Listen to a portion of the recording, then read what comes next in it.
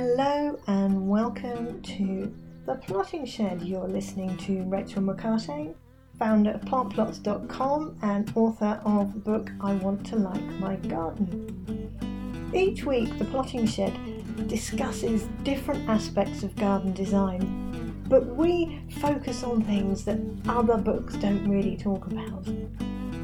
I hope you enjoy this podcast, and do please hit the subscribe now button so you don't miss another episode.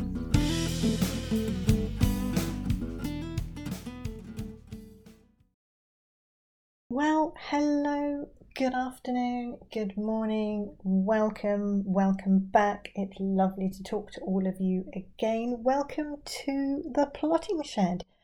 It's Rachel here talking to you. I bet you wonder where I'd gone actually, because I haven't podcasted for a little while, and for that I do apologise.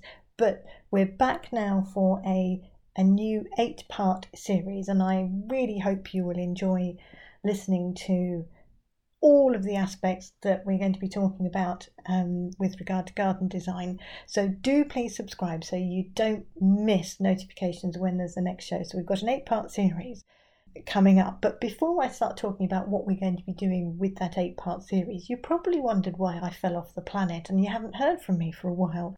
Well, I've been a bit of a victim of my own success, and I have just been absolutely inundated with garden design.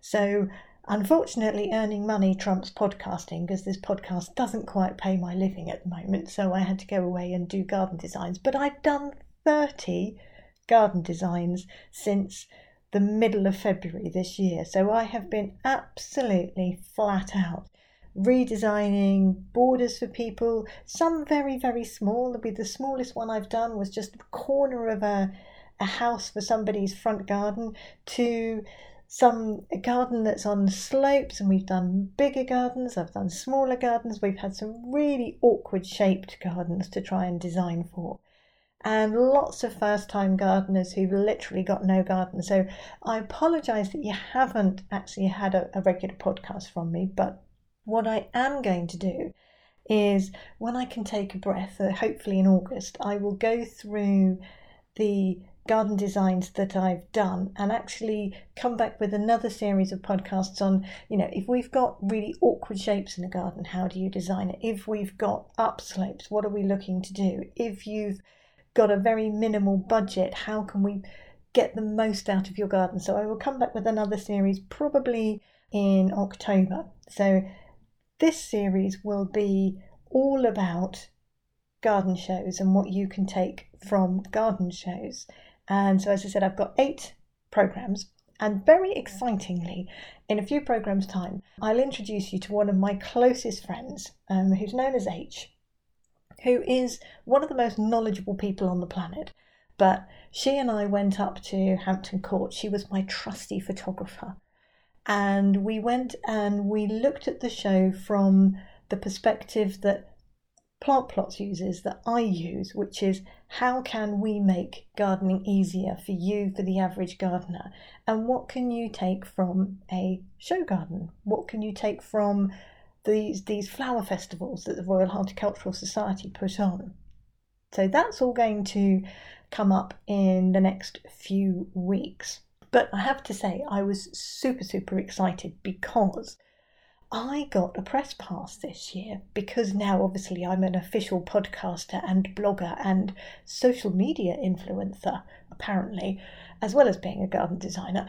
I got press access, which was fantastic, because what it meant is that Helen and I got up at the crack of dawn before the sparrows had even woken up, and we drove up to Hampton Court, and so we could get around the show whilst it was still closed, before anybody was there.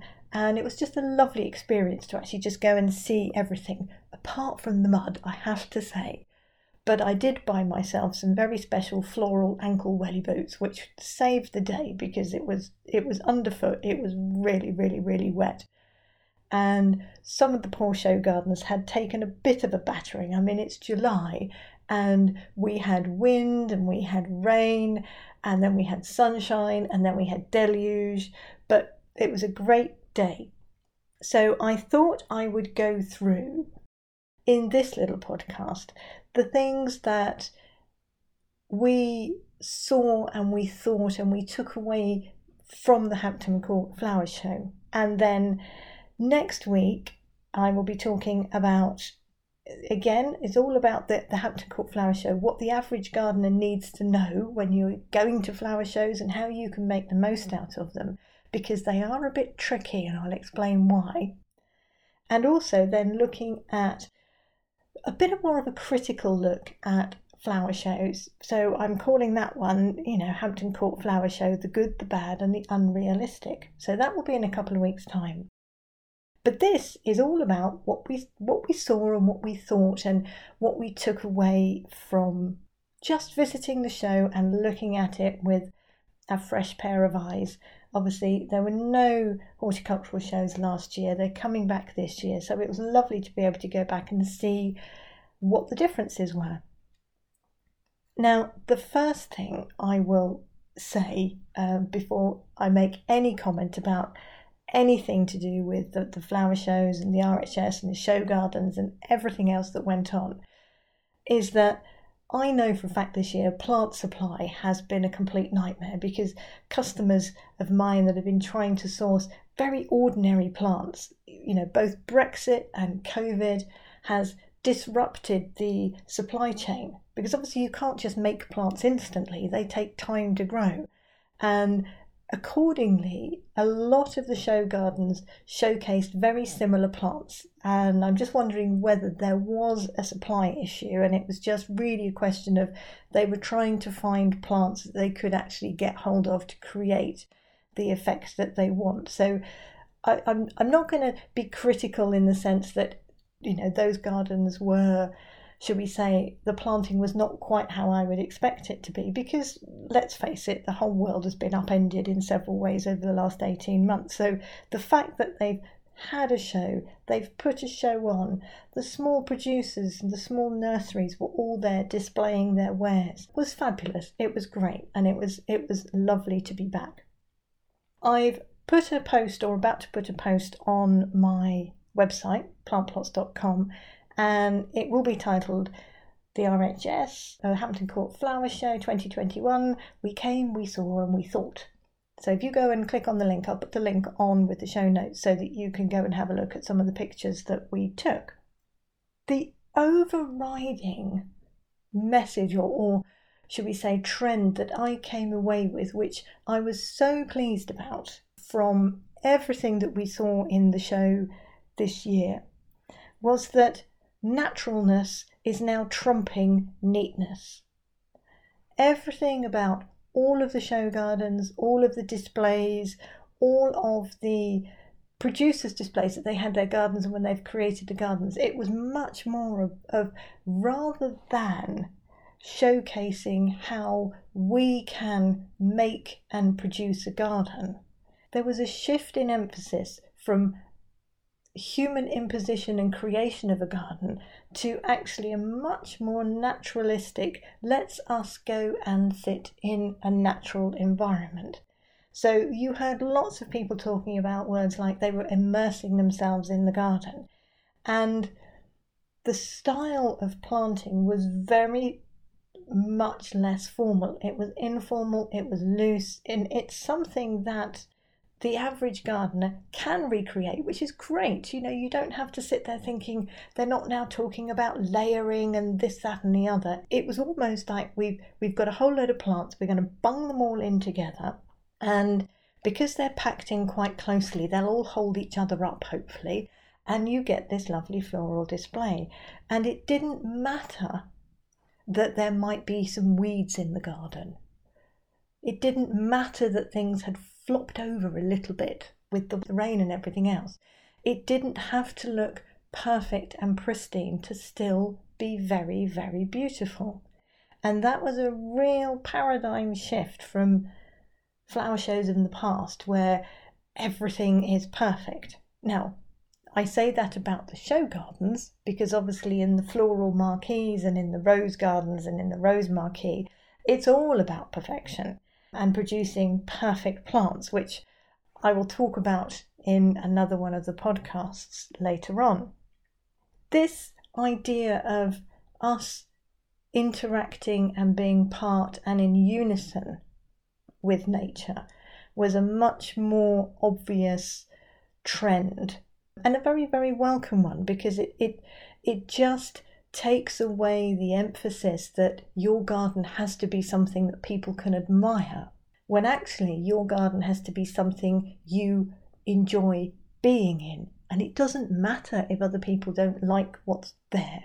It's what you create and how you create it. And if it floats your boat and it ticks your boxes and you get the right feelings from being in that garden that you wanted to have in the first place, then it's a great garden. And I think losing some of this, should we say, stuffiness or formality or expectation that it has to be created and be expensive and designed is something that is actually very, very good for gardening.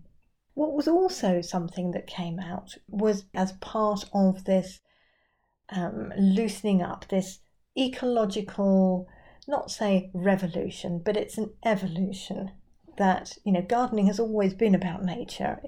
But it's shifting from us controlling nature to us coexisting and coalescing and coordinating and combining with nature to produce a garden. And it's meant that it is okay, it is now seen to be, rather than something seen to be a little bit hippie or a bit kitsch or a little bit, oh, well, that's very nice, but it does look a bit homemade. It's okay now for you to upcycle and reuse and repurpose objects and various things that you've got in the garden. So we had wheelie bins, the sort of the wheelie bins that you would see out the back of shops, so the bigger ones. So they'd repainted them and they'd inserted in the tops little small flower gardens. Now, they're very kitsch, they're a little bit, shall we say, tacky, but it just shows you that actually you can do it and it's okay. And designers are saying it's okay, and the RHS is showing you that it's okay. And there was a whole section which were created by the schools' gardens, which were all the little bug hotels. And obviously you let children loose with ideas for what they want in the garden. And children are not restricted by their imagination. So we had red telephone boxes, we had pyramids, we had little bug hotels in all sorts of ways that they'd thought that would be a really nice hidey place. The children had created these little wildlife gardens, but the point being that now those children will go back and they'll want to create them in their own gardens. And it's this acceptance that it's okay to have insects and bugs, because there are insects and bugs that are beneficial, but there are also insects and bugs that are not beneficial. But don't forget that it's only not beneficial to the plants that we want to keep looking perfect. Now there is this realization, and it was one of the things with their allotment gardens, is showing that actually what we've got to do is encourage the entire range of biodiversity, because that will find its own balance. And that again is a good thing. So from the average gardener's perspective, it is all about loosening the rules that seem to have been in place in gardening for a very long time. Your lawn has to be perfectly green with stripes in it that are as straight as you see at the football pitches. You can't have wonky lines in your lawn. Gone. The fact that your lawn has to be absolutely flat and level and clipped and not a daisy in sight, that's gone. Hedges do not have to be rigid, straight, vertical and levelled with a laser spirit level. They can be grown in a more natural shape, and that's okay.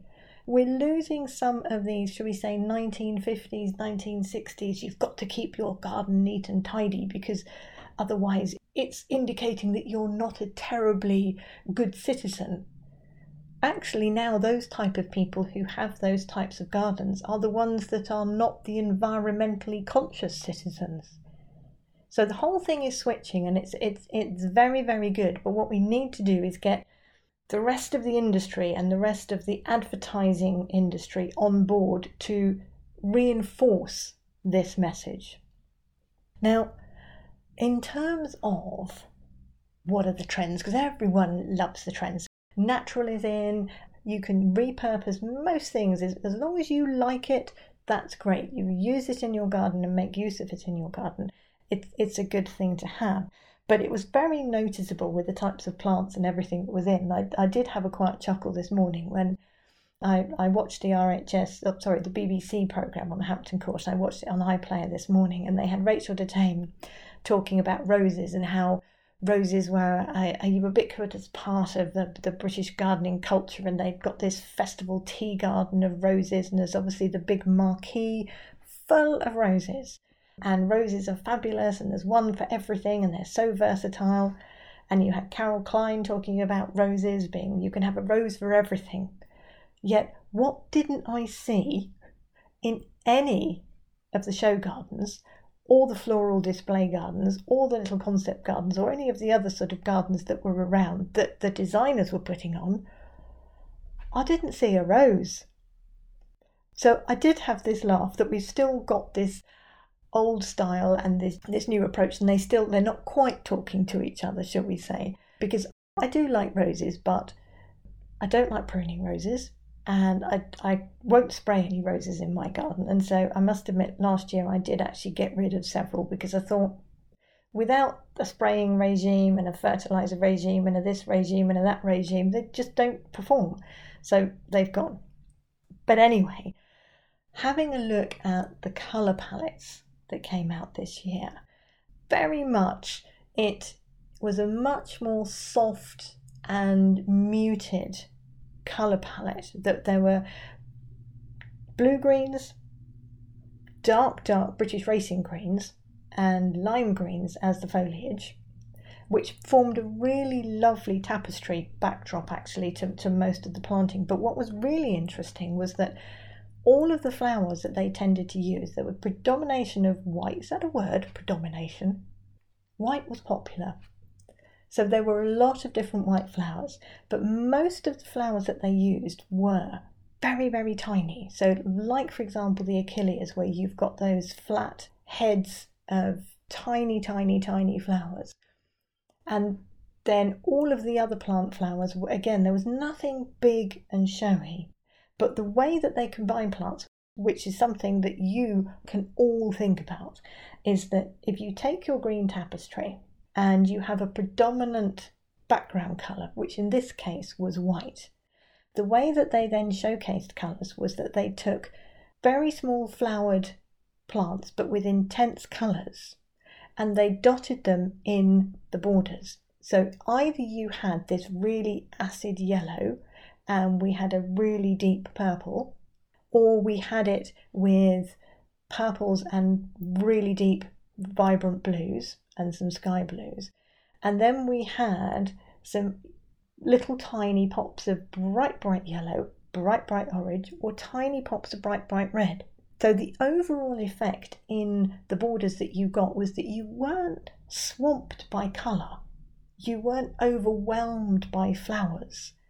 But what you had was this background of gentle undulations of colour with little tiny dotty pinpricks of really, really bright colour. And it was a really nice way. It was because then the contrast to that is when you go into the floral marquee, you are literally assaulted on all sides by this cacophony of colour. And you have every colour under the sun being displayed. So there are calla lilies that are peachy, apricotty, bronzy colour, and this multifarious colours of petals and flower shapes, and it's a real assault on the senses. But those sorts of plants are really hard to actually put in your garden without them looking like the equivalent of a garden gnome. So personally, I really liked the soft muting with little pops of colour approach that the designers used, because again, it's something that you can translate and you can use in your garden. So those were basically the sort of the trends and the feeling that Helen and I got from visiting Hampton Court this year. But it was that it wasn't quite the same as a normal Hampton Court flower show or a flower show because of the effects of COVID and Brexit and how that's impacted plants and growers and everything else. But the trends are moving in the right direction if everyone talks on the same hymn sheet. But that's not quite happening yet between the RHS and the designers and the producers and the nursery growers and everything else. There is a shift, but it hasn't quite coalesced and joined everything together. But it looks like it will. So we thought if we can explain to you in the plant plots way how it's all done, then you can be the driving force to make the consumer-led change, and that will then make the nursery growers change, and then we can all move together to actually make our gardens better for you, better for the garden, and better for the environment. So next week, or in the next few days, I will put another few podcasts on because I wanted to get the Hampton Court ones on fairly quickly while it's still fresh in everybody's minds. The next episode will be about when you go to a show, how you can get the best out of it, the things to avoid and the things to look at, and how you can take elements of the garden shows and take them back into your garden and use them really, really well. So I will look forward to talking to you then. In the meantime, have a lovely time. I hope the weather is really good and I hope all of you stay safe and well. It's lovely to talk to you again, and I will talk to you soon. Bye-bye for now. Well, thank you for listening. You have been listening to Rachel McCartane of The Plotting Shed. If you've got any questions about this podcast, please email me, rachel@plantplots.com, or you visit the website with loads of different information on garden design and gardening advice, along with planting plans that you can download. You can look at the designs that we've created. So do take a look, and please do hit the subscribe now button so you don't miss another episode. You can also donate if you go onto the website plantplots.com. There's a little button there saying you can buy me a coffee. So all donations will be hugely appreciated. Thank you very much. Enjoy your week, enjoy your garden, take care and stay well.